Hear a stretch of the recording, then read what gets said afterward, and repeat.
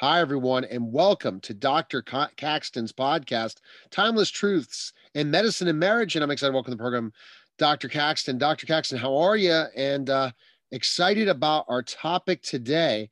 Last time we talked about the Nobel Peace Prize involving medicine, and that really involved a lot of conversations that people, how you choose it, So those are the great topics that we bring out that you could keep talking about for months or years for sure. Yes. Hi, thanks, Neil. Happy New Year to you, and Happy New Year to everyone listening. Today, we just want to see how did we get here, mainly in the United States. And Neil, I want you to just looking at the question, what do you think? How do you think we got here to where we are today? Before I share some of these highlights that I have today, what are your thoughts? How do we get here regarding the country? Terms of COVID. Okay, COVID. In the United States, because COVID. I think we got here because of our lack of understanding it in the world once it hit China. Yes. And we really, for the first 2 to 3 months when it was hitting China, really didn't think it would ever come to the United States or Western Europe. And I think that we just really didn't look at what was happening there. And then when it hit us, we really didn't have any plans. And that's how we are where we are today. Where is the virus going to take us, especially with President-elect Biden's decision, that basically what he's going to decide for the country, how he's going to combat this virus versus how President Trump did.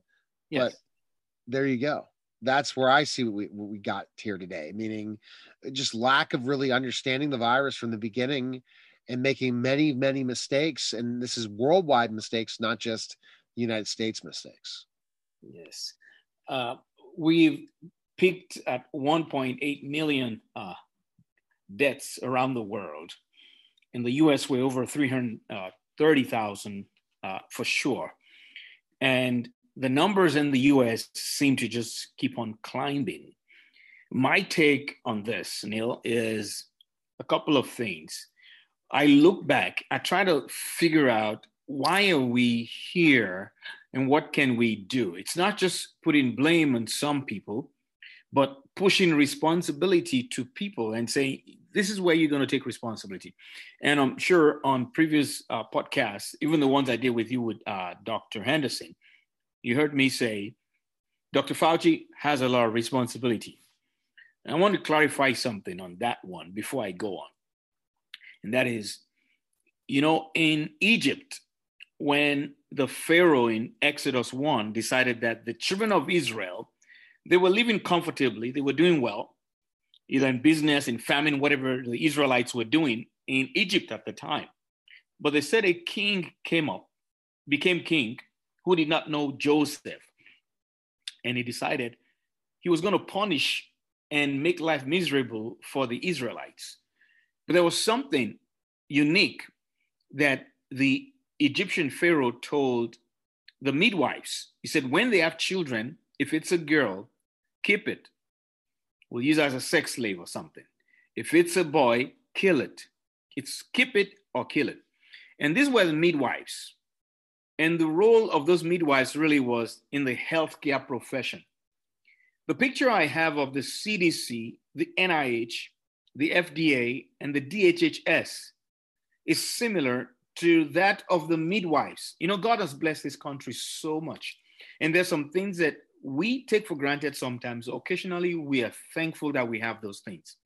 Believe it or not, the FDA, the CDC, the NIH, the DHHS, CMS, all those healthcare entities owned or working for the government, supposedly for the people, they are the midwives of America's healthcare.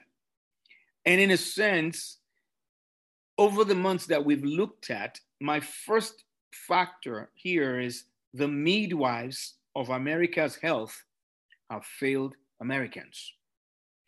They failed because, we talked about announcing to people on January 14th, the WHO saying there's no problem. And on 24th, the NIH, NIAID head, I don't want to mention his name anymore because it looks like launching a personal attack, said there was no need to worry. But you see, I looked at the research that the NIH was doing on coronavirus. It was several-fold.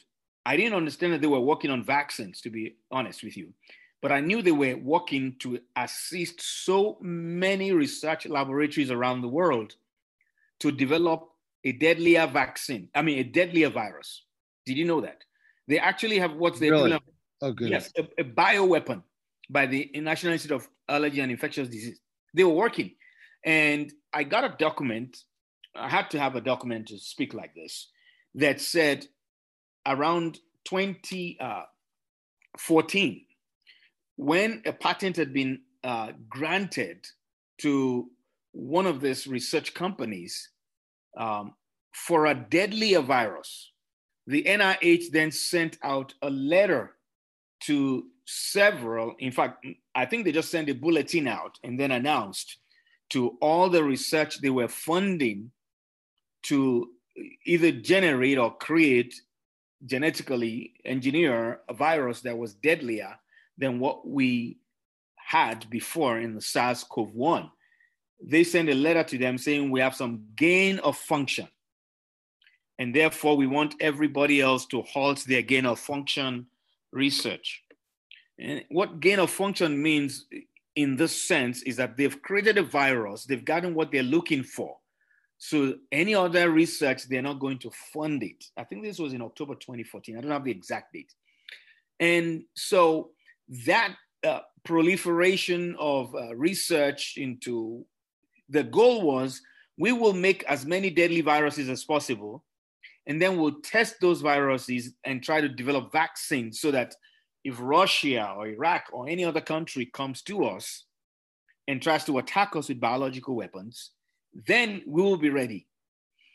And it all looked good until the coronavirus came on the scene. But Neil, I have a question for you. Just one, yes. A very simple one. If you were the CEO of a pharmaceutical company and you had been working on a vaccine technology, like the mRNA vaccine, and you've been working on it for the past 10, 12 years, you spent maybe hundreds of millions of dollars on it, and you spend several hundreds or maybe tens of millions getting patents. And you now have an opportunity to create an actual vaccine for an actual disease. Would you, knowing that the coronavirus is susceptible to hydroxychloroquine and maybe even ivermectin, would you've developed a technology that can release a vaccine that may work against this virus. Would you be happy or in favor of any of your research professors or doctors publishing articles?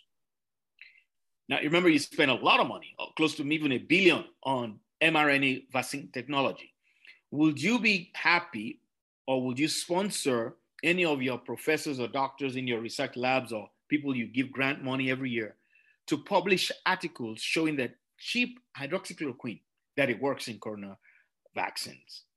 the coronavirus pandemic? What's the likelihood that you will encourage that kind of nonsense, in quote? A drug like hydroxychloroquine that's just a few pennies or dollars versus your technology that you've already spent almost $1 billion on, and you have an opportunity to bring a vaccine into the market and make $1 trillion. Would you say, no, people are dying, no, we cannot use that technology now, let's just let them use hydroxychloroquine? Or would you say, let's kill hydroxychloroquine? What do you think is a typical manner for a CEO of a pharmaceutical company? I don't know. I mean, I think that it's about making money, Dr. Caxton. So you think that ultimately at the end of the day, if they came up with this great scientific vaccine, they don't want something that's going to treat this virus so easily that it stops everything. Yes. I think that's what got us to where we are today. But that's not the only factor. Making money is not greed. You say making money is a part of who we are in nature as humans. I think the idea of greed comes in when harm is involved, and it's terrible harm that it's out of proportion to the profit that you're going to make, and actually harms in so many ways that the profit can never ever justify the loss and the harm to people. I think that's when we move from profit to greed, because there's nothing wrong with making a lot of money or making money to start off with. And so the greed is a factor. And there's so many reasons why greed can be a factor. But the major thing I think I had to be looking for is, where as doctors could we have done something different? Because when you think about the people who were using research funding to either blackmail or hold in institutions to ransom, or brilliant doctors who are used to doing research being told don't publish anything about chloroquine. If we say, no matter what anybody says in the pharmaceutical industry, is there one thing, one single thing that could have changed this pandemic's face, keeping in mind that everybody else did what they kept on doing? I think we doctors could have done a whole lot differently. And I say that because I read an article by a lady called Lisa Schwartz. She passed away at the age of 55, very young, very, very brilliant lady who talked about how drug companies have infiltrated the journalistic aspects of medicine and even the media, and how they mislead us. And she's saying maybe they don't know why they're misleading us, or maybe it's not intentional. But she mentioned something, and I want every person listening to this to share this with their doctor. As doctors, you see us as extremely competent and capable. Yes, clinically, that's who we are. That's what makes us doctors. But we have an Achilles heel. That weakness, Neil, is in statistics. You see, we don't know how to interpret statistics. That is 90 to 95% of doctors. And because we don't know how to interpret statistics, Lisa Schwartz actually says that many doctors, patients, journalists, and politicians do not understand health statistics. She calls it statistical illiteracy. We're illiterates for the most part, most of us as doctors, no matter how good we are. And it's because we're not really good with interpreting statistics that when we see a paper like the recovery study, the solidarity, all those studies that were done, because we don't understand how to interpret those numbers that we see in those papers, every one of us virtually kept saying hydroxychloroquine is ineffective because that's what the studies show. But we are saying that because we could not understand and interpret accurately what was in the paper. Every epidemiologist who is a clinician who reads those journals that were published last year and understands it knows hydroxychloroquine is actually effective, and the studies were reported wrongly. Now, it doesn't matter what NIH, FDA, CDC says. If we as clinicians knew how to interpret those studies, the majority of us, we will have been prescribing hydroxychloroquine, regardless of what the FDA says. And we will have been able to curtail this pandemic, an epidemic in the US, long before Fauci said in July that hydroxychloroquine is ineffective. A lot of doctors will have been prescribing it, and we will have put a halt to this pandemic. I'm saying that because we want to look forward and look back at the same time and say, what happens if something like this happens again? What do we do? Do we just passively sit down in our offices waiting for the CDC to tell us what to do? Because you think things are going to change under the new administration regarding HCQ? I'm not sure. Actually, I'll say no. Why? Because I've always thought that Republicans, they want you to make money. They want to make money.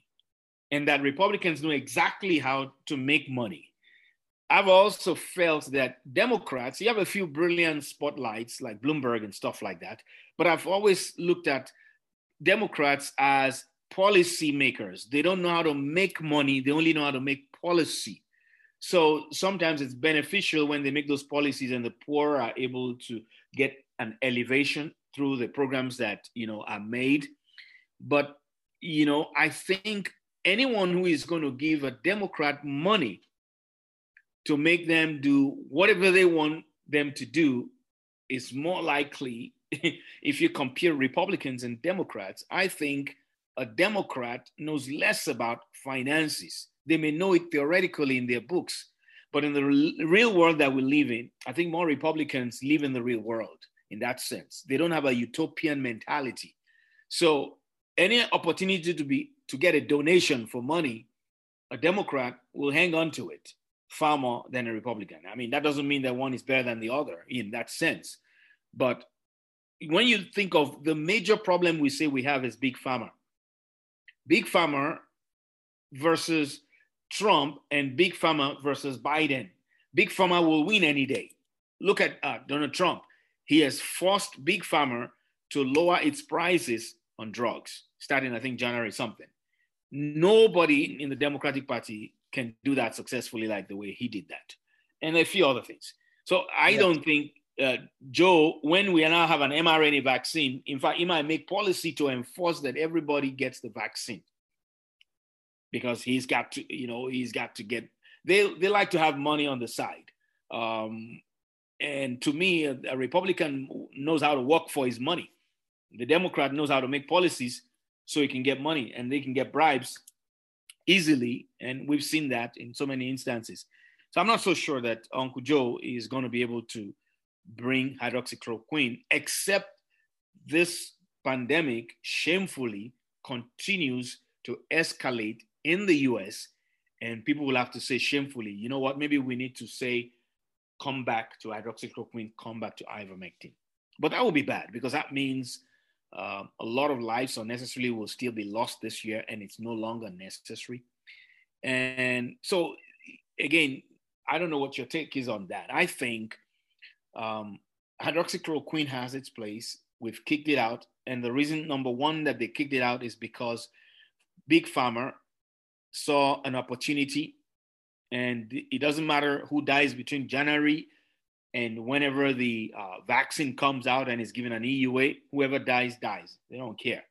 As far as I'm concerned, that's the way I look at that. The second part is the statistical illiteracy of the majority of us as doctors. And I think the third thing is the burnout of doctors. About 78% in one study, just a survey by the American Physician Foundation, found that amongst about 9,000 doctors, 78% of them were burnt out. Oh my goodness. I mean, yeah. We can't really put up if you're burnt out, you cannot put up a fight against Big Pharma, against the NIH, against the CDC, FDA, and all those things. A lot of things will be going on in your mind. You cannot put up a professionally sound battle against people who have authority or seem to have authority over you. It's impossible. So I guess if I'm able to put up a fight, maybe I'm not as burnt out as those guys. But the fact remains, we are so burnt out. Just picture this, Neil. You take your car to the mechanic, and you tell the mechanic you want a 1030 or 10W30, whatever they call it. And your mechanic says, no, you're not allowed to use a 1030. You say, it's your car.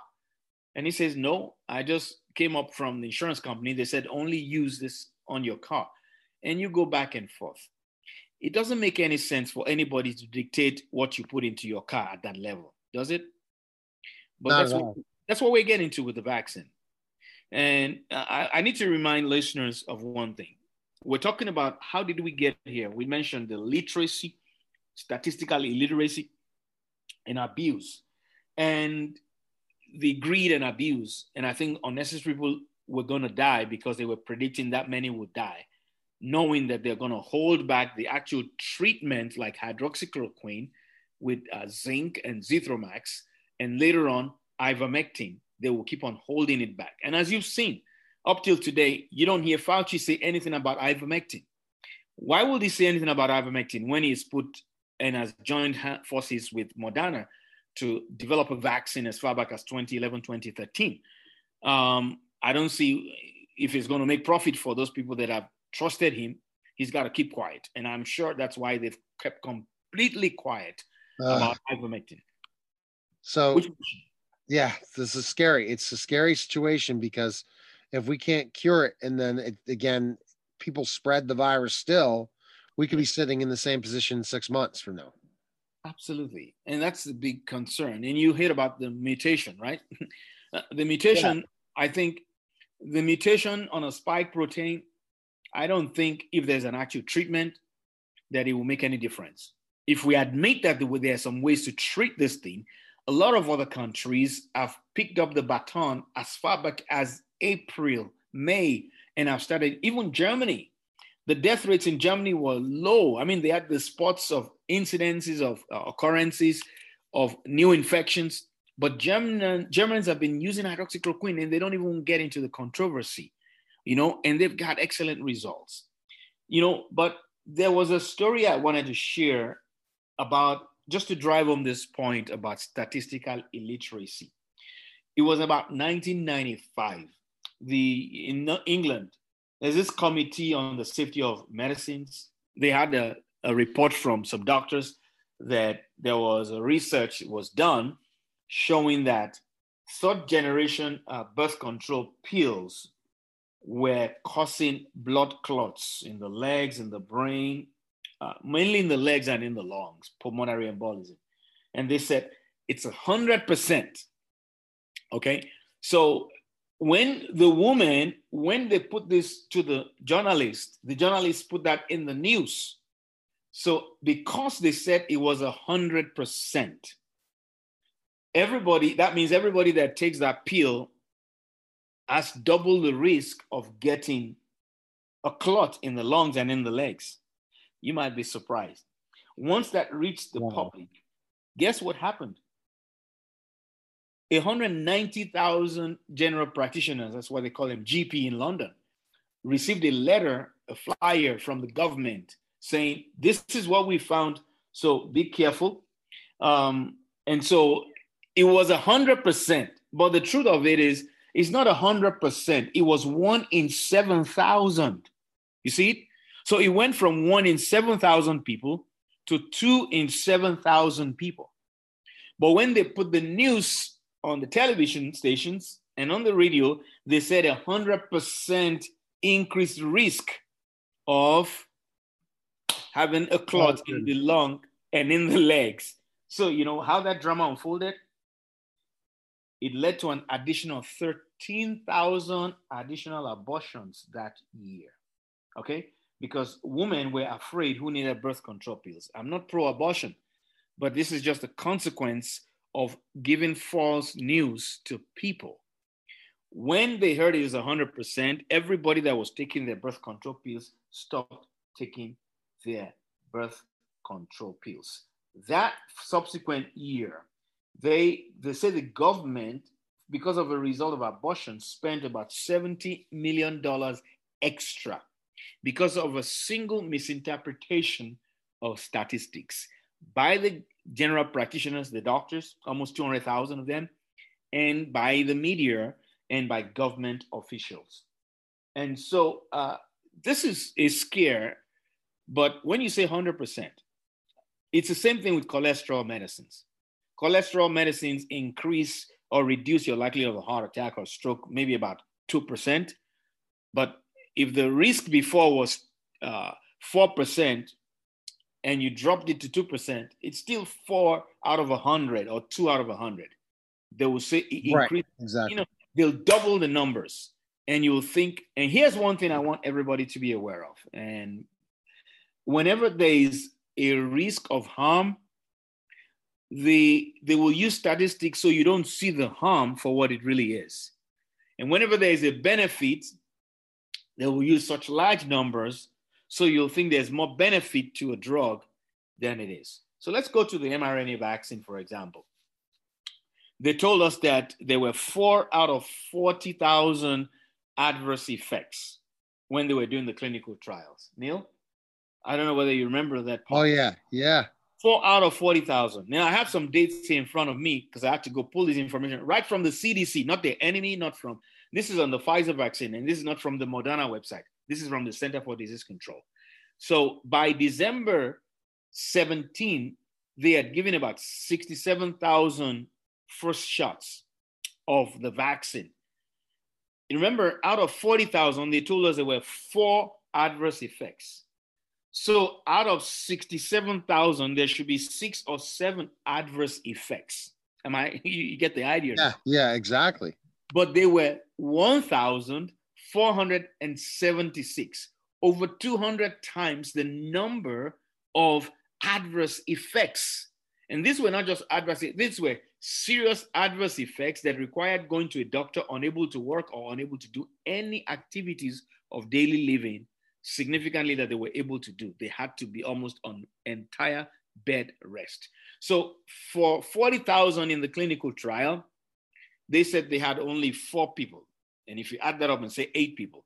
Now in 67,000 or 68,000 patients roughly, we shouldn't have more than 7 or 8 or even 12, but we have 1,476, over 200 times.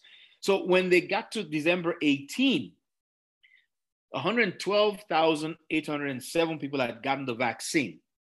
Out of that, there were 3,150. The number had basically more than doubled. So what am I saying here? Well, you want to get the vaccine because they told you the vaccine is safe. That's not a safety. If you think that's safety, wait till people start showing up. I guess we'll never know how unsafe this vaccine is because the media. We're going to be very interesting. There's a lot of different things, and I think that's something we need to discuss in our next podcast. So anything to wrap up today's episode? I think the episode was great information regarding specifically enough. Where do we get from here? Where are we now? I think we're going to go back to just telling drug companies, stop telling us about vaccines. We know your vaccines are there, but we want treatments. Okay. And number one, hydroxychloroquine is still out there. The jury is out for people who have enough clinical knowledge. Ivermectin is there. And I want people to start talking to their senators that those 2 treatments are real treatments. Vaccines won't prevent you from spreading the infection. When you ask the drug companies, they'll say, we don't know. How long does this immunity from the vaccine last? We don't know. Does this vaccine prevent you from dying from infection if you get it? They don't know. Does this vaccine prevent you from getting hospitalized? They don't know. Therefore, we don't know here that are extremely important. And if that's the case, then we need to have them give us a go-ahead on known treatments that they've crushed or tried to hide from the general public and use statistics to blind doctors to the exact efficacy of these other drugs. I think those drugs work. We need to get them to say, we need treatments, not just vaccines, because vaccines do not prevent us from spreading the infection. All right. Well, fantastic. All right. We could check you out all the different places, social media wise.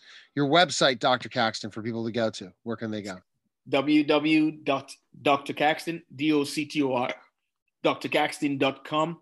And I'm on Facebook. I think that's Dr. Caxton Operi. And I think, Neil, that's all I have today. I'm not sure. Yeah. Absolutely. It was great. Great information. Everyone needs to check out and look forward to next week's next podcast for sure. So take care, everyone. And that was Dr. Caxton's podcast. Take care. Thanks, Dr. Caxton. Thank you, Neil. Okay, bye.